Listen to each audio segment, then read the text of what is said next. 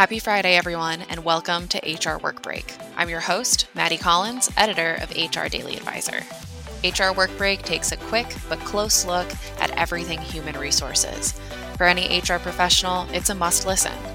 I hope you learned something new, take some advice to heart, or simply stay abreast of today's trending topics. Now, it's time for a work break.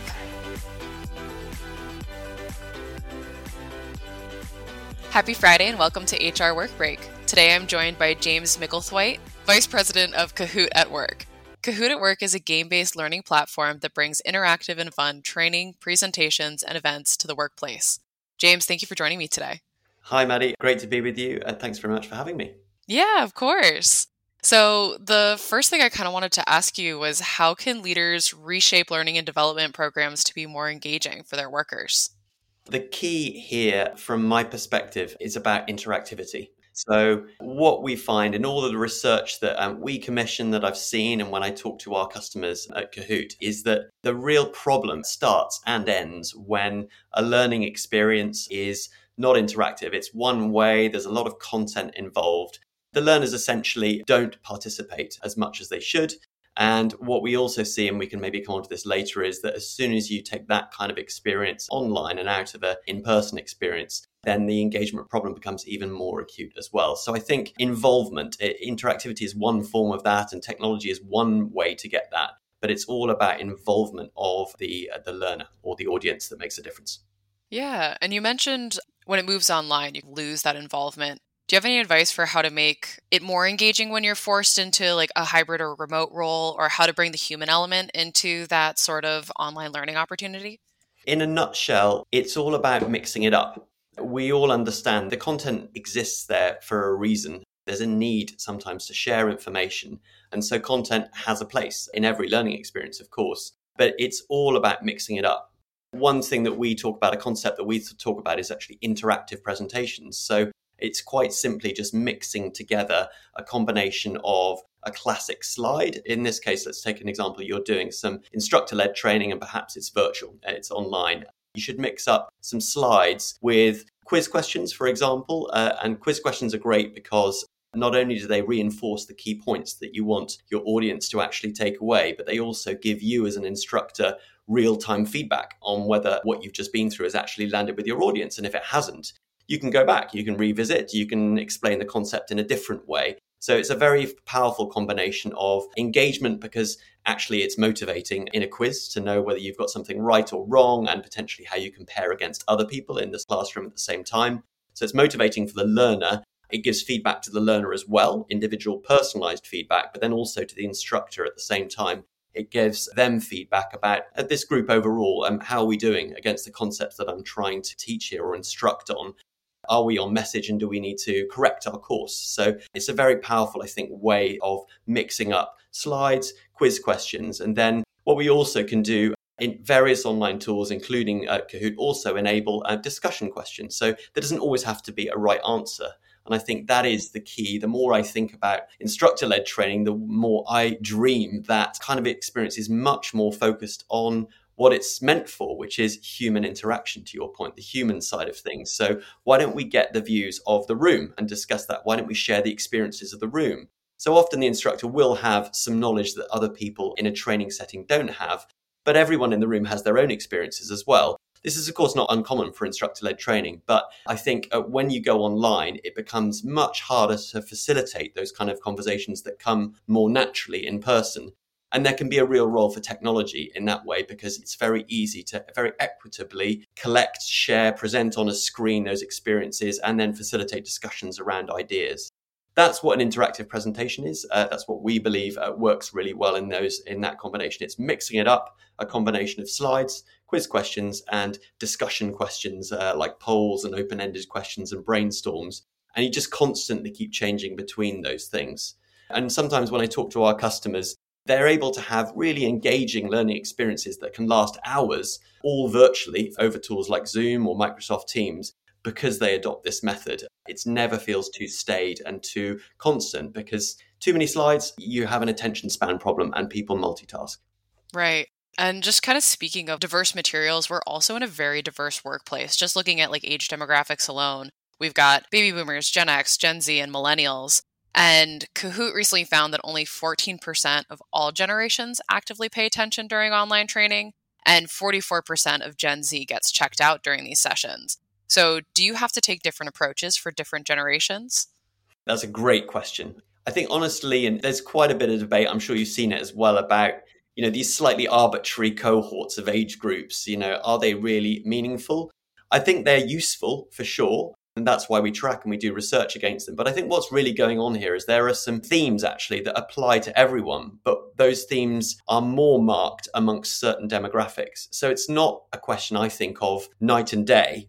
Say, Gen X don't at all relate to some of these issues. It's just that Gen Z, for example, it's much more acute. And that's what our data showed.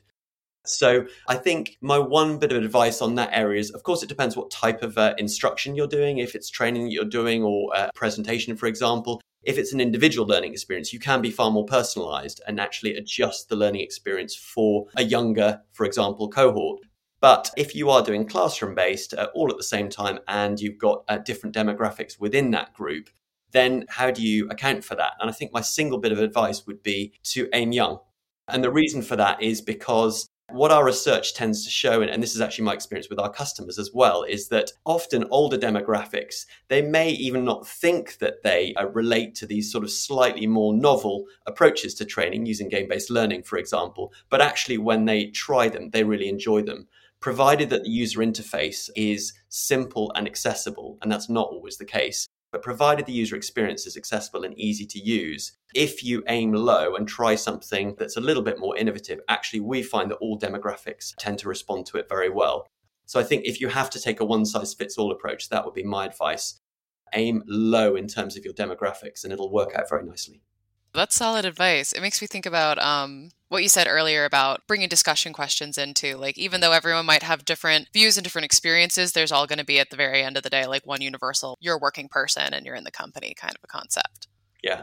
And we're all humans ultimately. Our research, for example, showed when we were trying to get to the bottom of these engagement problems, we asked, what would make a difference? And it was one of the questions we asked was, a bit of friendly competition, for example, around the quiz, providing that motivation. Gen Z came out way highest with 60% saying they'd really highly value friendly competition. But again, it wasn't like the other demographics were completely nowhere. It wasn't zero. It was just less strong. So I think these techniques that you can use, like friendly competition being one thing, actually involving your audience in discussions. Again, Gen Z came out very high on that one as well. Also, I think what we've seen is a real kind of consumerization of all aspects of our life. So the expectation, the experiences we have, the digital experiences we have, they are very high quality, often sometimes feel almost social media-like. That, again, is another sort of trend I think it applies. And Gen Z, again, they have a huge expectation for that. They expect rich, beautiful video, even in corporate learning, for example, and they expect bite-sized learning rather than sort of longer learning experiences because the attention span. But again, this is something that those of us that are older, and I'm in that category, a little bit older than that, I can also relate to that, just maybe I don't feel it quite as acute as Gen Z. Definitely. And you had mentioned earlier the importance of user interface on technology. So for companies that haven't updated their technology or they're just finding that their employees are having trouble navigating it, do you have any advice on how to mitigate the struggles of technology and the goals of your learning and development? Yes. I think probably the bit of advice I would give is just to experiment and try things. And I know this is a bit glib, it's a bit of a truism, but I think there are a lot of tools out there. So for example, if you have a sort of incumbent system, I know how difficult it is to sort of to get to a decision of changing it and actually changing it. But there are a number of tools out there that you can use kind of on the side, if you like, and just try them out, see if they work, try them for yourself. Seeing is believing. And this is, I think, you can take advantage of this consumerism trend, and that will really de-risk things because you can run a small pilot program, just see how it works. And then if you get fantastic feedback, which you can then demonstrate to stakeholders, that can then start a bigger conversation about, hey, okay, now we both know what good looks like because we've actually tried it and validated it with employees and with stakeholders. And now we can start this journey, a slightly bigger journey from potentially migrating from what we consider a core system to something else. So start small, I think that would be my advice, and test. And within that kind of L&D space, in addition to like gamification being a general trend, have you noticed any other popular initiatives within there? Within L&D, I think gamification is certainly one thing, as you said. Other trends I think that we're seeing out there, I already mentioned or alluded to one of them. The biggest one I think that's most important and potentially is going to be accelerated with all of the excitement around ChatGPT and AI is this notion of learning in the flow of work, which I'm not sure if you're aware of, but just so that we're all talking the same language, I'm sure most listeners are as well.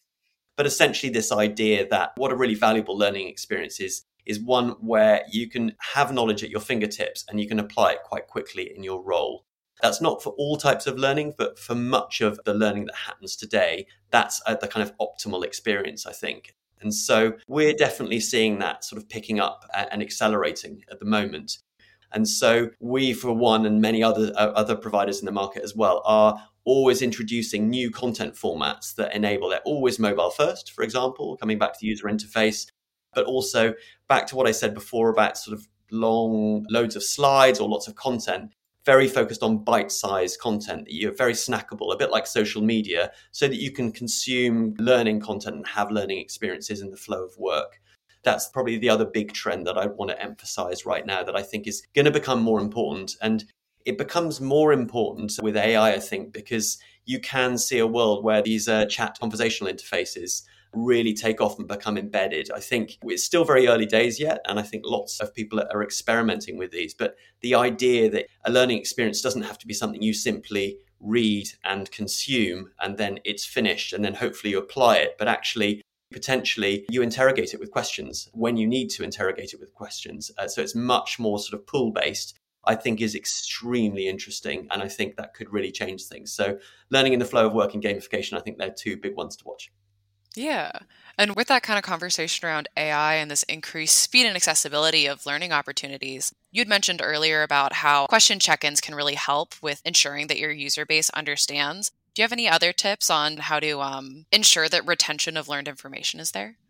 Yeah, I think you're almost asking a question about sort of how do you measure success of learning, which is a great question, right? That's definitely a better way to ask it. Yeah. How do you measure the success of a learning and development program then? It's exactly that question. And I think it is helpful. There are frameworks out there like Bloom's taxonomy and that sort of thing that are quite helpful, I think, as a way to think about it. So I do think that measuring time and consumption is both easy, but also a little bit kind of deceptive because it doesn't really mean anything. So what we've covered already about knowledge checking and using quizzes to assess understanding of information, that's definitely a step forward. But I think what we're very passionate about at Kahoot is actually creating learning experiences that change behavior. And that's one of the reasons I think why we think that engagement is important. It's not about engagement for engagement's sake, because the engagement, of course, people need to be engaged before they'll even turn up to a training session. So that's important. But within a training session, I think you've really got no hope of effecting a behavioral change unless there's that engagement there.